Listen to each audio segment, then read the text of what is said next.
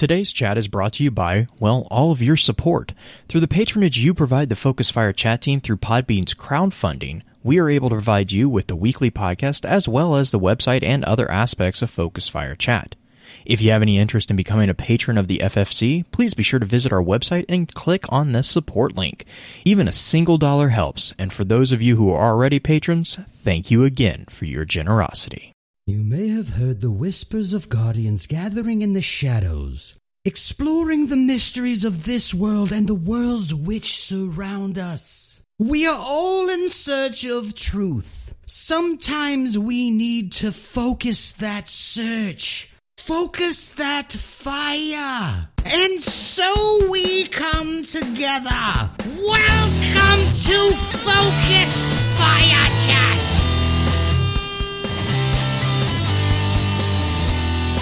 Welcome to Focus Fire Chat, recorded live on January 10th, 2020 over on twitch.tv/FocusFireChat. As always, want to give a big shout out to our live chat here with us tonight. Thank you so much for joining us once again. This week's episode is going to be focused around exploring the lore book Eva's Journey, which I misspoke on our last episode. I said Dawning Delights. I was completely wrong. That's next week. This particular episode will serve as what we have come to call the intro session of the week's exploration. Before we go any further, however, let's run through a quick introduction of who all we have with us on the show. As always, this is your host, Blue Crew 86. And this is the bullet journaling, green-eyed music lover. And last, it's not my best work. It's fine. I nearly made it. And last, but definitely not least, in this hot seat as guest co-host, we have our good friend Saint's Workshop. Saint, how are you doing? Pretty good today so far. Yay! Nice. All right, so usual introductory question next for you. Where can we find you out on the internet? Mainly just Twitter at Saints Workshop, no uppercase and no spaces. Yep. Is it just Twitter, or you're also on Discord too? Are you in any like other servers or? Yeah, I'm in the Focus Fire Chat server, and then I'm also in the Aztec Ross server. Nice. So nice. My questions for you is not going to be, there's going to be some traditional questions of like, how did you get into lore? But there's also going to be the questions about your prop making, because that is not a typical hobby that you see a lot of people doing. And you have some really, really well crafted pieces that I kind of I want you to brag about, basically. So first question, super simple, super easy. How did you get into lore? So, in the Dark Age of Destiny 2, around Curse of Osiris, I was looking for a reason to stay invested. That's a good reason. And I found Bice videos on, like, the Books of Sorrow and, like, making the enemies a lot more interesting. Mm-hmm. And once that I knew all the enemies had these crazy stories that could be their own games in themselves, it definitely invested me a lot more. And then I found the story of Saint 14 through that. And I'm always a sucker for big last stand kind of stories. Okay. And then this name came about, and yeah, I've been sticking with it ever since, listening to y'all's podcast and keeping up on buy videos and finding it in the game myself. Nice. What would you say is your favorite of the stories? You said kind of the last stand idea, but is there a lore story that you're like, yes, this is my jam. This is where I find my connection to the game. So the first one I found was Saint 14, of course. Mm-hmm. It was, it's kind of hard to call it my favorite lore story now after, he's back in the game now, which first time I've had a game with a dream come true like that. Right. And then I love the story of Super Good Advice. Mm-hmm. I went back to it and read it, and I really like the idea of a best friend gun for some reason. There are so many. Okay.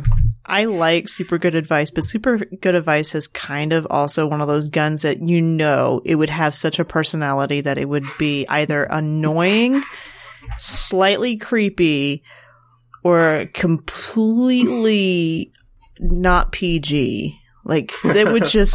yeah. That's my headcanon for Super Good Advice. Oh, I need to send you the ad then. I think I got that one. because I remember like getting it. I think is that the one that I think Wicked did?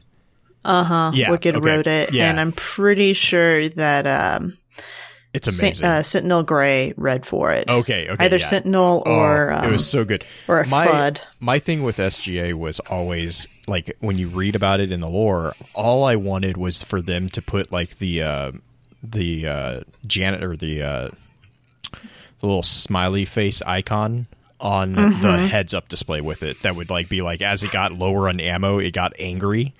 And then when you reloaded it, it got happy again. Because the super good advice in lore has a personality. It was made to be a companion. And so, oh my gosh, like I was like, oh, just give me. I can't remember what it's from. Reach or no ODST. The city. Oh gosh, I just blanked on the little AI guy. I don't remember. Anyways, his icon is always the little smiley face, and he's like the janitor. Virgil, thank you, Pens. He was like, that's how he interacted with people in the game, was this little like smiley face, and he was like the city manager AI. But that was like that. Seriously, every time someone brings up super good advice, I'm like, that would have been the best heads up display thing. Is just like have it where if like it gets half clip, it starts getting like serious. A quarter of clip, it starts getting sad. And then you reload it and it's happy again. Like, I just, Superintendent, thank you. I want to know what the sound design for something like that would be, because you know that the bullets, would they necessarily sound exactly the same at the beginning of the clip as they would at the end of the clip? Or would you have like the slightly down-pitched? Like he's holding on to him, or it's holding on to him like, no, I want it. Just give them like a screeching noise, like they got the brakes on. They have to fight to get out of the gun. And then you have, was it super good advice? Darcy has a personality too? Yeah, they had a little bit. Darcy has a personality. To be fair, most of the weapons in Destiny have base AIs programmed into them. That's actually a callback to D1. There is a jump ship that makes a comment that there's a comment about if you're without a ship AI, you can plug your rifle into it, and your rifle has enough base AI to fly a ship. So like most of the weapons have base AIs, but the exotic weapons tend to have like it's like when you talk about like I'm going to default to Halo parlance. It's like the difference between a basic computer program and a smart or a dumb AI and a smart AI. Like as you get higher in the coloration rarity, you get more intelligent and more, I hesitate to say sentient, but more intelligent AIs until you get to like the super good advice, the Darcy's, Icebreaker, like all of those have a degree of not really independence, but they are kind of aware-ish of themselves. Darcy with like the mulligan. Darcy especially is aware. Same as super good advice. Like both of those. There's another one that I keep forgetting. But yeah, Darcy's the one that we find out that the weapons actually talk to each other. Especially the exotic weapons. They communicate with each other, and they actually gauge our guardians on our effectiveness with them. Wow. Okay. I'm going to steer back towards Saint a little bit. So you mentioned like the super good advice story, which sent us on a bit of a tangent. But my question is, if you could have any AI from any franchise, any gaming franchise, any movie franchise, who would you pick to be your AI companion? So to go with my lore answer, I'd say probably super good advice or Delta from Red vs. Blue. Oh my god. Okay. Nice. Yeah. Yep. Okay. That shows the only reason I have any Halo knowledge until I listen to Penn's Halo on y'all's podcast. Nice. So that's acceptable. Yeah. Yeah, RVB's good. RVB's good. I still have problems with Hey Chicka Bum Bum. That was my message ringtone for years. Mine was the award. I've got a purple ribbon. Oh god. Or beep boop. Beep boop. Boop. See, I enjoy the don't come to anyone's doors promising cookies. Oh gosh. Yeah. Protect me, Cone. Oh, all the RBB references. Sorry. I need to go watch that again. Another question for you. What class is your primary class in Destiny? So I've always been Titan main. Here recently, my second character has been mainly a Warlock, mainly Arc Web. All right. But yeah, I always play Missile Titan or Bubble Titan as my main squeeze. You know, I have to give you props for doing like the Code of the Missile, because that is not an easy super to control because you can't see jack. But you also can get a ton of free baby smashes, and you throw on Syntheseps. Right. And it's basically like having a super every like 30 seconds. Yeah. I wouldn't say it's a high skill super, but you just have to adopt the play style. Yeah, that's fair. That's fair. Crucible is, I'm glad they've kind of semi brought it back a little bit, because not gonna lie, it was stupid for a while. How easily you could spawn camp and spawn trap people and just run to the other side of the map and kill them again. Yeah, with the combining like the melee ability, and you just activate the super right before you hit the ground, you can get so much more distance out of it. Oh yeah, that's the main problem with it, is the fly distance doesn't feel very good. Okay, a lot of the times it feels like it just dies off a little too quick. But I understand why they did it. Right. It's super gratifying when you get a kill with it in Gambit, though. Oh yes, it's great for in those high stakes situations where an invader can really ruin you, and then you just solo super them and they get all mad. Oh yeah, those are good moments. And I actually wanted to kind of transition into what you do as far as your creation with the 3D prop stuff. And we actually kind of discussed this a little bit before the show, but how many weapons have you either painted or 3D printed and constructed yourself now? How many do you have in your collection? Finished, I have 8. I have 2 or 3 that I got part of the way through and didn't like how they were looking. Mm-hmm. And I haven't gone back to them yet. I mean, the latest one I'm working on is Perfect Paradox, and it's turning out pretty good so far. Nice. I only have 2 more pieces and then a lot of painting, but right. I'm about to be moving, so it's going to have to be put on pause for a minute. No, are these full-size replicas, or are you doing scaled? Like the Last Word and Thorn I did, they're full scale to me, but they may be a little too big. I ran into that problem with a couple of them, that I can hold them and they're comfortable, but I know I'm not an average size person. Right.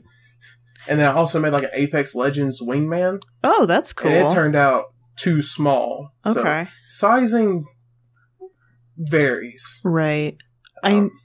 As far as like the props that I've seen that from like different cosplayers and stuff like that, most of the weapons are a pretty good size. And if you look at the Bungie weapons themselves, if you go to like a convention or you see them at Bungie, or if you get a chance to see anybody else's who's purchased them, they're not tiny weapons. These are way larger than what I would consider a feasible weapon to fire. And growing up as a hunter with my family and everything like that, I've held shotguns. I've held, not sniper rifles per se, but like I've held rifles. Yeah, hunter rifle.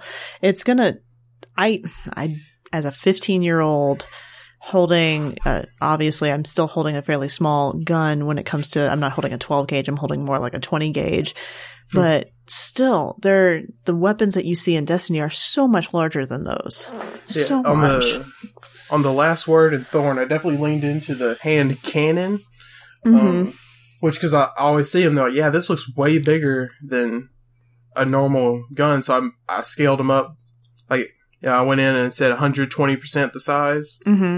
Yeah, and I mean, I like holding them. They feel good in my hand, but I know if I passed it off to someone, smaller than me, they wouldn't have such a good time. So, I'm about to start doing commissions when I can, but that will definitely depend on the person who's ordering it, on what size I do and that kind of thing. That's cool. Do you have any, like you mentioned Perfect Paradox, you had Thorn, you have Last Word. Have you primarily focused on hand cannons, or are you looking at doing maybe some of the rifles as well? So that's what this Perfect Paradox is going to do for me, is kind of the test run on making bigger stuff. Okay.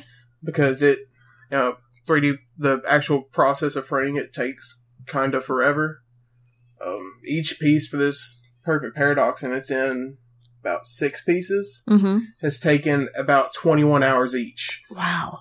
So it's a lot of turning it on, making sure it starts right, and then just leaving it, and then coming back and gluing it together when it's done. Right. But yeah, if this turns out good, I'm definitely looking at doing a couple SMGs, like the New City. I have a file for it ready. Nice. But hand cannons are definitely the most bang for your buck as far as time. Mm-hmm. And plus they feel good to hold, and there's a lot of really cool Destiny hand cannons. How many pieces did it take to make Thorn? Thorn, this one was separated into 7 pieces. Okay, that's not too bad. The original file, the cylinder was just smooth all the way around. Mm-hmm. So I had to get a new one, which was too small. And when I scaled it up to fit, there was about 2 inches that wouldn't fit. So I had to cut it in half. Damn. And fit it in. That's why the cylinder looks so big in there. Right. On it. Yeah, that one took about 8 pieces, but it was because it was split long ways. And the width of it. Okay, I'm going to do a slight intervention question. What kind of dog do you have? Old English Bulldog. Oh, you hear her. Is it a she or a he? She. She sounds adorable. She wants to be on the podcast. She is terrible. What's her name? So I gave her this name before I knew it was a traditionally male name, but I named her Luca. Oh, nice. Yeah, we ended up with her because this people we know breeded them and accidentally backed over her when she was a little puppy. So she broke 2 legs and her face was messed up. And they said if we can afford the vet bills, we can have her. And she is still terrible to this day, but can run everywhere. Yay! I like happy endings. Yeah, it was rough for about a month, and then, we can't keep her out of anything. That's kind of a good problem and a bad problem to have with any sort of pup. Yeah, the biggest problem is that she doesn't have an off switch when it comes to eating. Yeah. We've had to take her to the vet because she nearly offed herself eating. So, she's been colorful to have. That's a good word for it.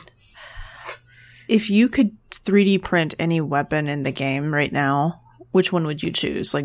Not barring, there's no skill, nothing is too big, nothing is going to be too difficult to print, the painting, all of that would go super easy, but, if you had your dream 3D print, which one would it be? So the first one was Perfect Paradox, but I'm already doing it. Okay. So the next one would probably be, a Thunderlord, or some Destiny machine gun. Right. Or Icebreaker. Ooh, those are all good choices. I like it. I had Icebreaker for about 2 months before Destiny 2 happened. And I loved it while I had it, even though it was nerfed. But best sniper. I still love the look of it. Best sniper ever. I love that sniper rifle. It's always good if it objectively breaks the game. Yeah, well, I mean, sure, but it also was just, from a lore perspective, it was also really fun, too. Yeah, that was a little before I got too far into it, so I haven't read that one yet. It's the gun that blows up when you fire it. Everyone's like, don't use it, and all the Guardians are like, it does what? We need a lot of them. It's like what was the Sparrow? Was it Timekeeper? Timekeeper, yeah. The Sparrow that blew up if you drove it too fast. You can drive fast, but it might explode. They have the Marcus Wren one that was in Eververse a couple seasons ago, where it's literally just an engine with 2 little flaps on the side. The whole lore card is you can't just ride an engine. Watch me. Yeah. If I die, I die. Yeah, Marcus has got a few screws loose in the head. Cool. Well, you said you talked about how you want to do commissions and stuff like that. Definitely let us know when you start doing that, because I'm sure that we have some listeners who would love to get their hands on some prints or just builds in general. Because I know I actually purchased not from you, because I didn't know you were doing this at the time, but I purchased a trust, and I got my 3D printed trust in probably 17 pieces. And it's still in about 16 pieces, so I've glued 2 pieces together so far, and I've sanded some of it. See, trust is like, it looks simple, but as far as printing it, it's got a bunch of pieces. Oh, yeah. Especially since it breaks over. Uh-huh. Like I did a Hellboy revolver, and it does that, and it was a nightmare to get that to work. I'm sure. It still ended up breaking, so I haven't fixed it yet, so. So are, like, the Destiny weapons, like, the ones you've, like, did you start with Destiny weapons, or did you kind of have this 3D print thing, or at least figure painting done beforehand? Was that just a hobby you grew up doing? Oh, no, I only started 3D printing about 6-7 months ago. Oh, nice. I originally was big into, like, woodworking and that kind of thing. Okay. And then when I moved to where I am now, that's not an option because I live in a really small neighborhood, and the noise would get me kicked out in a heartbeat. Oh, dang. And I looked into this through, different people on Twitter who've done it and a lot better than me, and found a printer in my price range. And yeah, the first one I did was a Fatebringer that looks terrible now, but at the time I thought it was really cool. Nice. I mean, there's always going to be the progression of getting better, so yeah, cool. Well, I am excited to have you on here because we're talking not only about like your 3D prints and the creation of the weapons and the painting of the weapons that you're doing, but we're talking about a lady who's all about fashion and kind of the fashionista, if you want to say, on keeping us look good in the tower this evening. So I'm going to toss the show back to Blue and let him go through any special announcements if we have any. We don't have any this week, though. I will say we are still collecting questions. If you guys have anything for questions to ask a tax specialist, probably won't be able to get it out because it has now officially begun tax season for all the CPAs out there. We stand in support of you because we'll get you coffee. That's the best I can do. But we will try to get those questions collected. If you do have any, please keep shooting them over. Other than that, I am starting to look at schedules for our next DL or Destiny Quarterly Lore Review, DQLR with the Lore Network. So we'll be getting that hopefully ironed out here soonish. I don't know when, but we will definitely announce it on the show, and then also over on Twitter. If you follow the Lore Network, it's just at the Lore Network over on Twitter. That's where probably the best way to get an idea of what's going on with that stuff. But yeah, that's really the only special announcements that I have off the top of my head. But let's just run through some really quick standard housekeeping notes, and then we're going to jump right back into it as far as getting kind of into an introductory session of what exactly Eva's Journey is. Last episode, we discussed timey-wimey nonsense with our friend Man-at-Arms. If you're enjoying the show, please be sure to let us know by giving us a shout over on Twitter, leaving a comment on Podbean, or sending a quick email at focusfirechat@gmail.com. Reviews or comments on where we can improve are always welcome. They let us know what we can do better to create a more enjoyable experience for everyone. To all who have already sent feedback or left us a review, thank you. As many of you are aware, Focus Fire Chat is a community in which we offer the chance to dive into lore from within various titles and mediums with a special focus on the Destiny universe. Every Friday at about 10 p.m. Central, the podcast team gets together to stream a summary of the chosen topic for that week. The hope for this is to help encourage dives into aspects of game lore within both our Discord server and within the other communities we share the digital world with. If you're a fan of lore in all its various forms, be sure to also check out thelorenetwork.com, a central hub for content that covers a wide variety of different titles and mediums. Our full show notes for each week's topic will be posted here, so for the additional information or guest details, be sure to check the site out. Our next topic is going to be the lore book Dawning Delights. That being said, however, we still want to hear your thoughts about this week's topic. Be sure to weigh in over on Discord, and don't be shy in tagging any of the team in the conversation. We can't wait to read what your thoughts are. But for now, let's get back to the show. So with that being said, Green, do you want to give us a bit of the cocktail knowledge, as you like to call it, for what this particular lore booklet? Is it lore book or lore booklet? What do you guys refer to these things as? Some of them I would consider books. I think recently I would consider them more booklets because they're like 9 pages long. That's rather than like Maracena.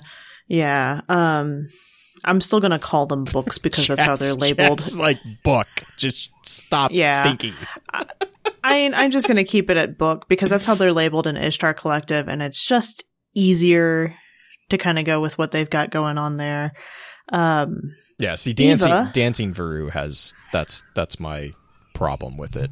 But okay, sorry. You want to call it their lore pamphlets? We're just gonna mess them all up. Propaganda. Anyway, They're propaganda. Yeah, sure, it's fine.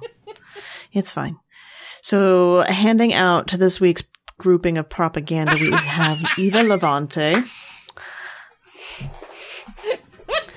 Yes. Eva is also known as Grandma. She is a sweet old lady who happens to be a civilian in the tower. Eva first showed up in the tower back in D1. She stood in kind of an alcove similar to where Drifter used to be. If you kind of keep D1 and D2 towers map-wise kind of similar in your head, where Drifter used to be hiding in kind of that back corner over by Ikora, Eva had her own little pocket hallway that was really great for hide and seek, kind of tucked away over by where the speaker's tower was. And the thing that Eva used to sell, she used to sell shaders, which I miss, and she used to sell emblems, which was also kind of cool. Most of the time, just blue emblems. I don't think she had very many purple emblems, legendaries. No, I mean, I think it was mostly speaker. Every now and then she would pop up with one, but it was very rare. It was white and blue emblems primarily, or shaders, and they were basically, she was the collectible lady. At one point, and I'm trying to remember if it was 2015 or when they installed the iPhones.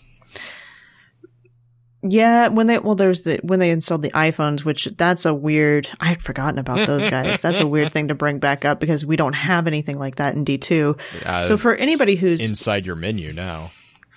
Yeah, so in D1, for anybody who hasn't played D1, at one point in the tower, instead of going to your menu and just pulling up your collections, you used to have to go to kiosk that looked like iPhones. Giant screens, like, you know, those screens that you can see outside subways going into the subway system if you live in that kind of area.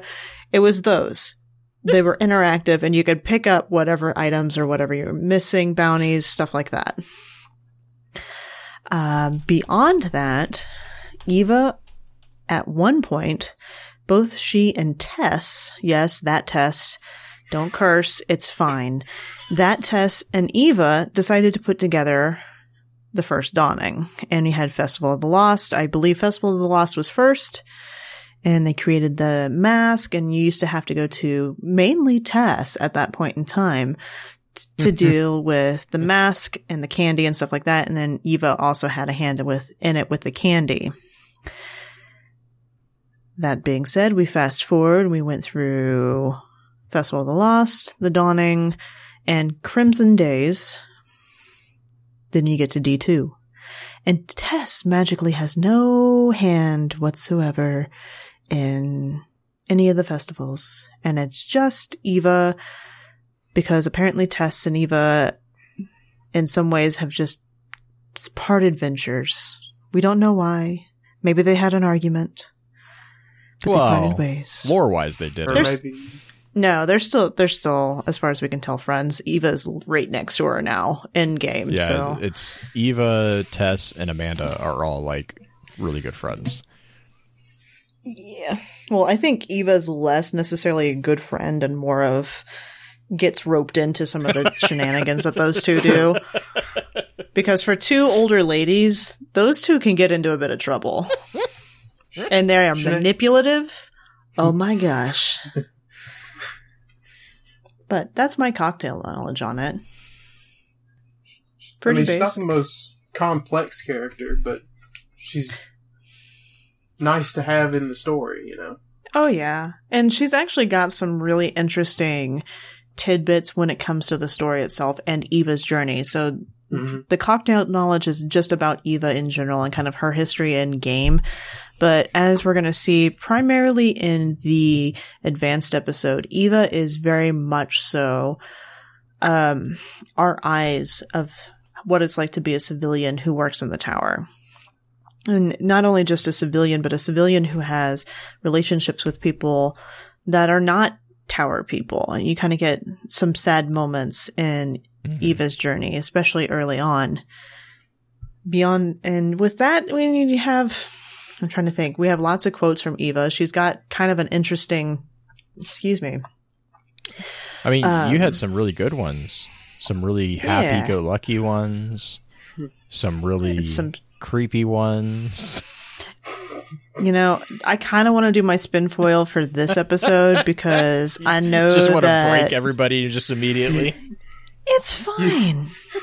You see, I was happy we ended up with this topic because last week you had Man-at-Arms do the one that makes your brain hurt. And then you had Unveiling that also is that way. Right. And past few weeks, I'm like, oh, thank God, I'm not going to have to think so hard. And then I saw you post your theory on Twitter, and it throws all that out the window. You know, it's okay. It's okay. It's okay. It's okay.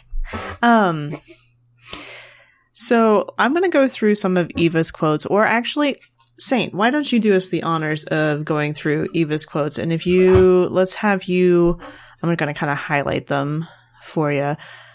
Let's have you read these couple here at the beginning. And then we'll take a tiny break, talk about them a tiny bit, and then we'll go on. Okay, so I'm not going to do my oh-so-great old lady impersonation for y'all because I definitely have one of those. I'm definitely not lying about it. You should do it. You don't have to do it. Okay. I was lying about having one, so, I mean, I have to make it up. Do you still think I'm sweet old Ava, who wouldn't hurt a fly? Good, you learn. Old Eva doesn't need to know everything you Guardians do. It's best for all of us. Old Eva has had enough explosions in her life, thank you very much. Traditions like this are more important ever during hard times. Slow down. Look around you. It'll remind you of what you're fighting for. And for friendships to grow, you must feed them. So, I mean, so far, not wholesome. Terribly, like, there's nothing really that dark in here. Yet. Well, except for the first one that sounds almost like a threat.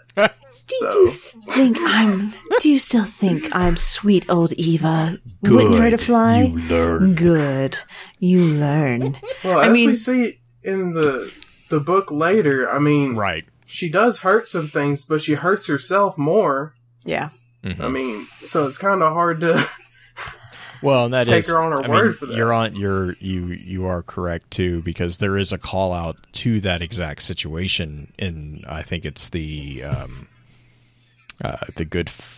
last day, because she calls out that she doesn't even recognize herself because the whole situation with the shotgun where she can reload it without even like blinking.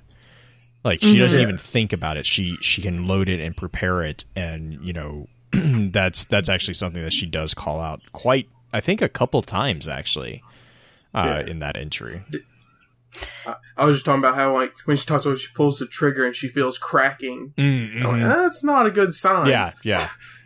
She doesn't need to play with a 12 gauge. She probably wants to go with a little bit of a lighter weapon. Especially since it might have been a Guardian shotgun, which I assume is much more powerful than just Joe Schmo's scout rifle you see walking around the tower. So, I mean, you also get the fact that she gets a gift, and this is coming in next week primarily, but she gets a gift from Devram of an actual weapon as well. So she's not comfortable with weapons per se. We'll kind of get into that a little bit more, but with these, the first couple that we've read so far, Eva's okay with what we're doing in the tower. She's happy that we're protecting the civilians in the city and everything like that, but we'll find out in some of the later quotes that she does actually have interest in some of the things that we're doing, but she doesn't need to know everything. She just, it's just don't stop talking kind of thing. It's like a healthy level of awareness. I've lived long enough to know she has a healthy level of awareness. Yeah. Right. She's not going to make herself depressed by listening to Guardian's friends dying, but she'll pick up on what she needs to. And if you stand next to her in the tower long enough, she does get, just like all the vendors, kind of get not perturbed, but like a little unsure of why you're still standing there. She'll mention that. You're still here? Are you still here? Are you okay? You okay? I'll walk by just long enough for Eva to say, "Oh, your shoulders are bigger, you're stronger," and then I make sure I leave before she, says something that can be taken as mean. I mean, she has a slightly racy side at times, I feel. Like, she notices the change in the Guardians. We'll get that quote as well coming down the pipeline a little bit. But I think the biggest thing with Eva is the fact that we talk about her experience. She has been around a long time. No, she's not necessarily a fighter. She's never been a fighter. She's more interested in fashion, which there's a quote. I don't even think I put it on here. I might go dig it out of the archives because I collected all of her quotes. There's a quote specifically where she talks about, well, of course the hunter's the one who's looking more fabulous today, kind of thing. And it's just yes. That's in that's in one of the books, because she's like, you could tell the hunters they actually cared.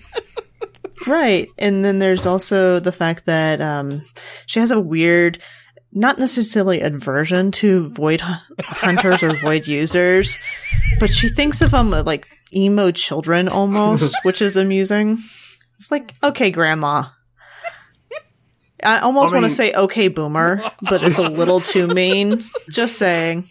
Well, it also doesn't work because our Guardian's like 10 way times older. as old as her. Yeah.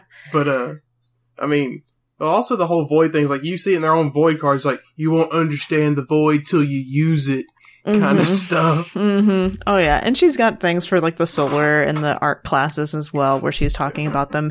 I think I just laughed harder at the void emo thing because that's the one I noticed the most. Yeah, it's the one that stood out to me. I play Night Stalker, so does Blue, so does one of my other friends who will be coming on later on down 2020. Yeah. Introverted, slightly. I do have the hair. Okay, let's move on. So Blue, I'm going to have you read the next grouping of them. Okay, so the looking sharp. Yep. You're looking very sharp today, Guardian. That's a joke, dear. I don't care if you win. I want you to enjoy yourself. All right, hang on. Let me get ready for this one. Mm-hmm. It wouldn't be Festival of the Lost if we didn't lose a few more along the way. The Traveler's Light manifests in many beautiful ways. The way you use it is up to you. How can you protect humanity if you do not know what it is like to be human, to revel in simple pleasures? So I'm calling this the blue phase of Eva. It is slightly more Dionysian. That one above. For friendships to grow, you must feed them. I mean, and I'm trying to remember. I think that's a Dawning quote specifically. Yeah, that's probably.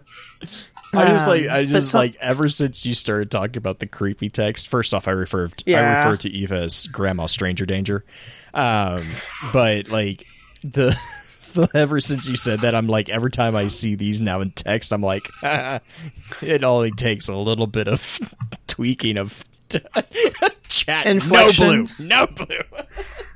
Yeah, and that's the problem with reading these, because all of these quotes that I pulled for the show, for the introduction episode, are specifically from item or bounties. They're not things that she said in game. Maybe for Friendships to Grow, you might have heard that one, but I don't think any of these other ones are actual dialogue texts that you hear her talk about. So it's really easy to put inflections that could shift the meaning of these texts or these quotes. Yeah, the Festival of the Lost one, like, I understand what they were going for with it. You know, like, trying to cheer you up about, like, you know, understanding that you lose people kind of thing. But yeah, it's very easy to make it sound menacing. Right, and with the context of knowing what that came from, that's from a Crucible bounty. Oh. Specifically for Festival of the Lost. So it makes sense in the context of what it's being used for. Yeah. Is it a little dark? Yeah. And then you get kind of in the revelry quotes. Let's see here. How can you protect humanity if you do not know what it is like to be human? To revel in simple pleasures. I mean, it just takes this. Yeah, exactly. It takes just the slightest tweak of vocal inflection, and that becomes an entirely different kind of grandmother. Did your helmet stay on? Sounds like a Callus quote. Right. And the sharp, I mean, kudos to the voice actress who plays Eva, because she does not come across this way at all. She's not dark.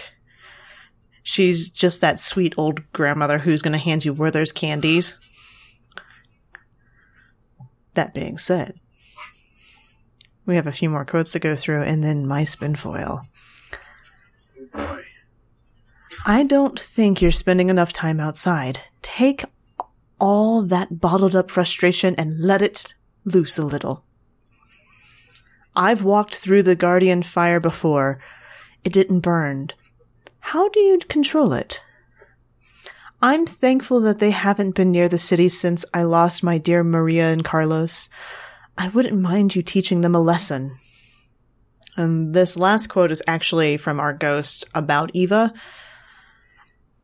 I can just imagine the look on her face. Everyone loves her, but she doesn't know it, which is probably the most easy summation of who Eva is. She's that very lovable character who doesn't necessarily... She's not somebody who's seeking all that attention. She's not soaking up all that attention. But when you get kind of these lines that talk about letting out some of that bottled up frustration, this was a revelry line specifically. I think it's funny she's telling us to go outside, which is... Yeah. Yeah. I found that a little funny. Well, that's because we've been really playing in almost... the Beat Saber game for too much. Well, that and just... I think it's Bungie breaking forth wool a tiny bit, being like, you guys know there's sunshine out there, right? Yeah, and sometimes girls. Who get and the boys. pinnacle weapons in the first, 3 hours or something. Send it right to them. But yeah, our Guardian spends nearly all their time outside. So it confused me at first, and then I looked at the fourth wall part of it, Oh, yeah. And then... I think the last line, well, there's two more lines to talk about. I think the line I want to talk about real quick is the line about Maria and Carlos, which are two characters that show up a lot in dialogue. We don't have a ton of them as far as written lore, but she talks about them a lot when you're in the tower, and it's very, very easy to kind of gather that they are important people to her, possibly a husband being Carlos. We don't know who Maria is exactly, but we can definitely confirm that they are people who are important to her, because she's real sad about their deaths, and there are some more deaths coming on. Husband and child. Thank you, Dino. Yeah, I was about to say, we do know that Carlos, she lived with Carlos, because that was called out in the journey. Right, but we don't know if Maria is actually the child or not, do we? No. Or is it just assumed? Not from the journey entry. I don't know if that's somewhere else in the lore. Yeah, but before I found, about Carlos living with her, I was thinking, maybe there were two grandchildren or just children she took care of, I guess. Or then also or maybe they're just two, like, close friends, like humans that worked in the tower with her, maybe. But yeah, the Carlos thing, it seems more like it's a husband thing, but Maria could honestly be anything. It's just trying to get the context of that one. They are important people to her. Now, and then, wasn't there at a point they mentioned, like, her having a daughter or something that died, or that she missed? She lost family on the way to the city. Right. Like, well, she also, and during the Red War, she loses a essentially family member as well. Yes, her cousin and her son. Yeah, that would be. Yes. Okay, yeah, that's what I was thinking about. On there now. Valentina and Louis. Yeah, that's why I kind of steered away from maybe their direct family. You know, because I feel like she probably would have brought them up there too, like Maria and Carlos. But I don't know. Carlos seems most likely a husband kind of figure. Right, and that's where I'm gathering more of that. Dino is calling out that there is a line that mentions a husband and child. The only thing I would say to that is we don't have a direct line between and my problem with that names is that and quote. That quote comes from The Taken King, and so it just is. My only question there is the time placement, because within Eva's journey, she recalls Carlos with, like, yeah, I think Dino's right there, yeah. Mm-hmm. She recalls it as if she was sitting back in her living room in the Peregrine district. And to me personally, when I read that, it sounded like it was something pretty recent. So I don't know. She assumes it's Carlos, but it's not Carlos. Right. But her the way that I read that memory was as if it was a recent memory. Whereas with the Festival of Lost Grimoire card, she says, "My husband and child are dead. My friends, my neighbors, the children I watched over on our road to the city, all gone now." Mm-hmm. So it's just like the timing thing was kind of, to me, was a little bit different there. That's the only thing my thought was. Yeah, that's the kind of stuff that made me jot down. Maybe they were just like two people she worked closely with in the tower. Mm-hmm. Maybe. Well, because we don't know the living situation. Like Carlos, I think Carlos was, if nothing else, a very, very close friend, because they lived together. I do. That's what I'm saying. You don't know the living situation of the tower workers, so maybe they have to like bunk together, that kind of thing. Well, she lives down in the districts, too. Like, she commutes up into the tower every day. But I think it's just the hard thing of assigning that hard line. It's more of like, this is a dotted line. It's implied that this is who they are. Mm-hmm. But we don't have, like, the hard, concrete Bungie saying, hey, it's a gun. Saint 14, like it shoots bullets. Like, it's not the direct confirmation of there's not going to be lore because it's a gun kind of thing, like we did in the Devil's Ruin, if you didn't follow that tangent. Yeah. But I think it's safe to say that there is a dotted line there that just isn't solid yet. Now, I'm ready. Are you guys ready? Ready as I'm going to get. I am so ready for this. Okay. So, in the midst of, it's a little bit of story time, in the midst of collecting these quotes, I sprung forth an idea, mostly just to try to poke at Twitter. But, as with all crazy ideas, there are some kernels of possible truths hidden in there. And so, what is the most annoying thing to the Twitterverse and lore community? Comparing Nezarec. A character, that too. Comparing a character to Savathun. Now, who would be the most disturbing and revealing, yet oh so perfect character to play a devious witch / old woman / manipulator? Grandma Stranger Danger. Grandma Stranger Danger. Oh, yes, Dino. And I'm doing this mainly to poke at the lore community because it's hilarious to me. Not necessarily a serious thing, but there are, as with all Zavathun theories, there are kernels that you can put together to create this theory that actually kind of go there. Because you have the description of Zavathun in the conversations that she has with Eris, as well as kind of the ideas in when she deals with Mara and deals with everything else. You have the idea of the old woman, which is the crone, which is the grandmother figure, right? If you take the idea of the maiden, the mother, and the crone, you have the crone being the manipulator. Well, who is a manipulator within the tower? But dear old Eva, who convinces Ikora mainly by badgering her, but there's also manipulation happening off to the side as far as controlling what's going on within the tower. Then you have the aspect of, hey, you should go out into the revelry. You should enjoy yourself. You should indulge. And, as I posted on Twitter, why would grandmother, who says she doesn't need to know what's going on, want to know who is in charge of the Taken?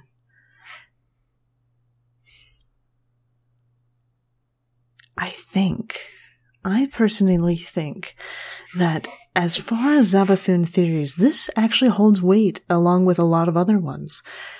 As much as a Civ holds weight, this holds weight. But, you know, it's kind of a fun thing to think about. What do you guys think? See, I thought that I saw this one theory forever ago where someone said, it was like right after Forsaken. Right, well, once it all kicked off at the end, you know, the Dreaming City and everything, that Ikora was actually killed in the Red War, and Savathun replaced her because Ikora is the one who encouraged us to go after Uldren. Mm-hmm. And that's what set off the whole Dreaming City thing.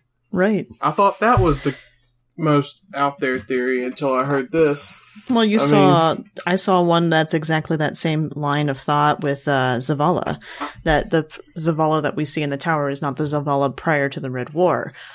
Or you can take the fact that according to Eva's journey, I mean, we're literally talking about where Eva goes during the Red War and her return to the tower. She disappeared for quite a long time. Yeah, like, I will say the Eva one holds more water as far as what I've heard. Mm-hmm. Still doesn't make it fun to think about. Oh no, but that's any Zavathun theory. Yeah. So you're welcome, listeners who enjoy contemplating where Zavathun and who Zavathun is. I have just made your nightmares for the next week. Enjoy those cookies. Yeah, Blue. I mean, just listen. If you want to give Eva, the grapefruit, just go ahead and give it to her. I mean, seriously. I don't think that woman needs to have the grapefruit, to be honest. So that's chat. Chat's like, next thing you know, she's gonna be saying that Eva is actually Rhea the Coos. Hey, the thing is that Eva has a way more pleasant voice than Rhea. Like, I can stand Eva. I still cannot handle, I refuse to go on in the books, which, if you were lost, listeners, Rhea the Coos is from the Dark Tower series, which is one of Blue's favorites that he didn't force me to listen to, but I kind of was highly encouraged by both him and Pins. Yeah. And then I got to the Rhea the Coos. Okay, to be clear here, Green's mistake Green's mistake was she got the audiobook edition. Rhea is creepy in the book. Apparently they mocked that up about 100-fold in the audiobook. Oh my god. I had to shut it off. I could not focus on numbers. I was doing 401ks at the time, and I had to stop and breathe because I broke out in a sweat. The woman is creepy. See, I'm glad y'all went ahead and answered the question of who that was, so I didn't have to embarrass myself trying to figure out who it was. You're good. It was one of the. I was worried it was just a deep lore character. I just missed. That's one of the big antagonists from Wizarding Glass, which is the fourth book. But she turns into a snake-like creature thing. It's just, she's just weird. it's Stephen King. It's Stephen King writing a Dark Sorcerer. Where do you think it's going to go? It's Stephen King taking the idea of the crone and the witch and like turning it up to 20. Like, yeah. See, Stephen King will go places that you don't think people should go. No, Stephen King goes past that place into the fairyland beyond it, where your eyes want to be gouged out and your ears want to be stuffed with cotton. Well, I mean, like, someone shared with me the snippet of the ending of It Chapter 2 and how they won that, and I was like, I don't think Stephen King's for me. Of any of the Stephen Kings, though, Dark Tower is probably one of the most interesting ones to get hooked onto. Like, I enjoyed, what is it? Blaine the Train. Pain. Blaine is a Pain. The Train. Blaine the Train. Yeah, I enjoyed that book quite a bit, and I enjoyed the stories. I enjoyed I think it was the book before it when you get the stories of all the characters coming together. Like, it's a really good hook, but it is also very Stephen King and very dark. Yeah, Wizard and Glass moments make you question things. But anyway, back to Eva. One more thing is the comment that she made where she walked through Guardian Fire before. That actually ties into a conversation that we see in Phoenix Cradle, where the Sunbreakers are talking about how they need to regain their ability to allow allies to walk through their fire. Okay, so that's... What's that? I thought that was pretty interesting to read. I didn't know that was a thing that Guardians could control who it hurts, you know? Yeah. Right. Well, and I think that's a nice little tie-in and lore that they actually explain why your fire team doesn't get hurt. Well, and we had that with the Sunbreakers. Or not the Sunbreakers, the... Sunspot? No, D1. Sunsingers. Sunsingers, because that was actually the point of a Sunsinger, was that it was supposed to be a support class. Like if you had someone who knew what they were doing with Sunsingers, like in raids especially, they were really helpful. Like not just because of the resurrection trick, but also because they could buff things really well if they put if they had the right gear on. If you had the with Touch of Malice on the the Oryx raid. Like there was some amazing. Yeah, there were some really good combinations with Sunsingers. But yeah, so that's where like you kind of get that type of thing. I thought that was really kind of cool too. But yeah, I also do love the quote from Ghost on the whole thing of just like her being she's so focused on making other people feel comfortable, it seems, that she doesn't like and you kind of get that within Journeys as well. She's so focused on making sure that the things, that the thing works, that she is willing to not let go. She takes control, or she takes ownership of it. And when she takes ownership of it, she's like, no, it's going to work. It's going to do the thing that we need it to do, and the best way to do it is this way. And she always makes sure to pay attention to everybody. And we're going to talk about that definitely probably in the next session. Yeah, and we're going to talk about it as well as in the Dawning. Like, you'll really see her interactions with the different characters in the tower. So, that being said, do you guys think it's a good time to just kind of wrap up real quick and do shout outs for the intro session? No, I'm good.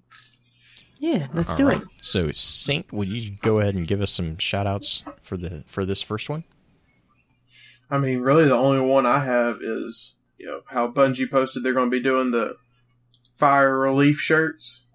So, through this community, I've made friends in Australia, There's nothing better you could do right now than try to help them. I mean, then I saw, forgot the guy's name, but he, the guy on Twitter that does the custom ghosts and stuff and draws them. He's also doing a t-shirt campaign that's been going on for about a week now. And just do whatever you can to help them over there, because they surely need it. I mean, I can't look at Reddit when you see the videos of like a baby kangaroo being rescued, or the koala being doused in water and given water, and they're just, so many animals that are being destroyed, and so much land that is being destroyed, towns that are being destroyed, not just the nature and the wildlife, but also just people's lives. So DDU is also doing a major fundraiser that I know they've kind of teamed up with a lot of different groups to raise money to help for the bus fire or brush fire appeal. Australian bushfire is what they're calling it. But Destiny Down Under podcast has kind of spearheaded it and working with the Australian Red Cross and getting support to where it's needed, because it's not just dealing with putting the financial part, but there's also getting water to different locations and getting people sleeping bag type things, or at least bedding, because there's areas that are just completely devastated. So, yeah, I saw where American firefighters just a couple days ago ended up flying there, so hopefully that helps a lot. Yeah. So, yeah, that's all I had. Cool. What about you? I have one more so of announcement beyond the whole help out the Australian guys or help out with the raising money, or if you are not inclined to donate to any causes that way and you trust Bungie, the emblem that was created by the Bungie dev, where the proceeds are going to head towards Australia through the Bungie Foundation, that is also happening. And I don't know if that campaign has started just yet, but I saw the proofs for the emblem that'll be coming out. That'll help be their way of raising money for them. My other shout out is more so of an announcement. I did a live recording with Karma's Revenge podcast last night, Clan podcast. And we talked a little bit about lore. We talked a little bit about Crucible, and just kind of got a general laughter going on. I was with Zap and Josh on that podcast, and go give those guys a follow at Karma's Revenge if you want to hear me talking with them about various aspects. I think we talked about Trials a tiny bit as well, because Trials is kind of a big thing, and I guess in their clan and whatnot, but they were a fun group to hang out with. So that was yesterday, and next week, as a kind of a pre-show announcement, Blue and I will be recording offline with Salty Cat, aka Howard, one of the guys at the Destiny Community Artist. So look forward to that in your feeds in the future. I'm not sure when we're planning on putting that one out, but that recording will be happening soon. So if you like art and you like digital art in particular, Howard is very good at that, or Salty Cat on Twitter. And we'll be doing that. Blue? In addition to Australia, the other thing I wanted to, just express that we are holding in our thoughts, and, for those of us who do pray to prayers, is the Ukrainian jetliner that got shot down on Wednesday morning. So, just take some time and make sure to give those around you a hug, and make sure that they know that you value them, because it's not always the safest place sometimes, and so just again, our thoughts go out. That to was you guys. Filled with 64 Canadians who were, and a lot of they were Canadian students. Yep, there were Canadian students, and then also international students to a couple of the colleges in Canada as well.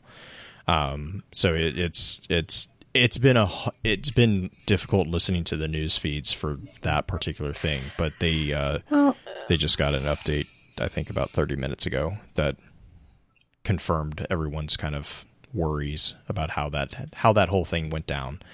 The world is a crazy place right now. But so, I mean, it's again, just make sure that those around you, if you have family around you, or if you have loved ones around you, just give them a hug and make sure they know that you love them, because you never know. But also, I don't really have anything, support the Australia Brushfire Foundation. Also be sure, one of the things I was talking to my wife about this actually too, was one of the things that I wanted to make sure is, a lot of times it's really easy to donate to things during the event, but don't forget that, the time after is going to be a time of healing and a time of need as well. So keep them in your prayers, keep them in your thoughts, but also be sure to keep helping even after it's no longer the popular thing to do. That's really, we do want to keep those helpful ways open. I think one of the things that's kind of going on in chat right now is that just talking about the international tensions, and barring getting political, because I'm not going to do that, but my bottom line to everything that's going on is be kind. Mm-hmm. Be kind even when you feel like you want to lash out because somebody's wearing a particular thing or something's going on that you like. Just be a kind person. That's just the bottom line of it. Being the person that you want others to be goes so far into not only improving your day, but also improving the other person's day, because you're showing that there is a community there, not the divisiveness that we all tend to feel right now in this kind of day and age. So step up and be the person that you want others to be. Don't be the divisive person. Be the person that's inclusive, not necessarily bringing everybody in for a big kumbaya, but don't be a jerk. If there's any time to be kind, now's the time. Yep. Absolutely. Yep.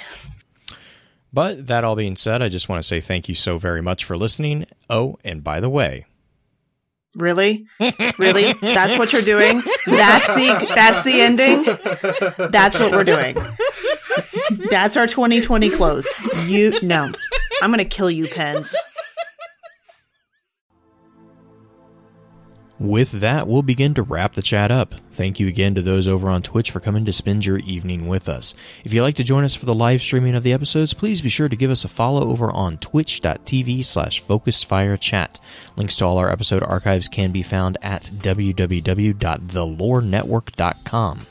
Please be sure to email us at focusedfirechat@gmail.com with any comments and or questions for the team concerning the podcast, and let us know how we're doing by giving us some feedback and a rating over on iTunes as well. So until next time, focus your fire and may your light shine bright.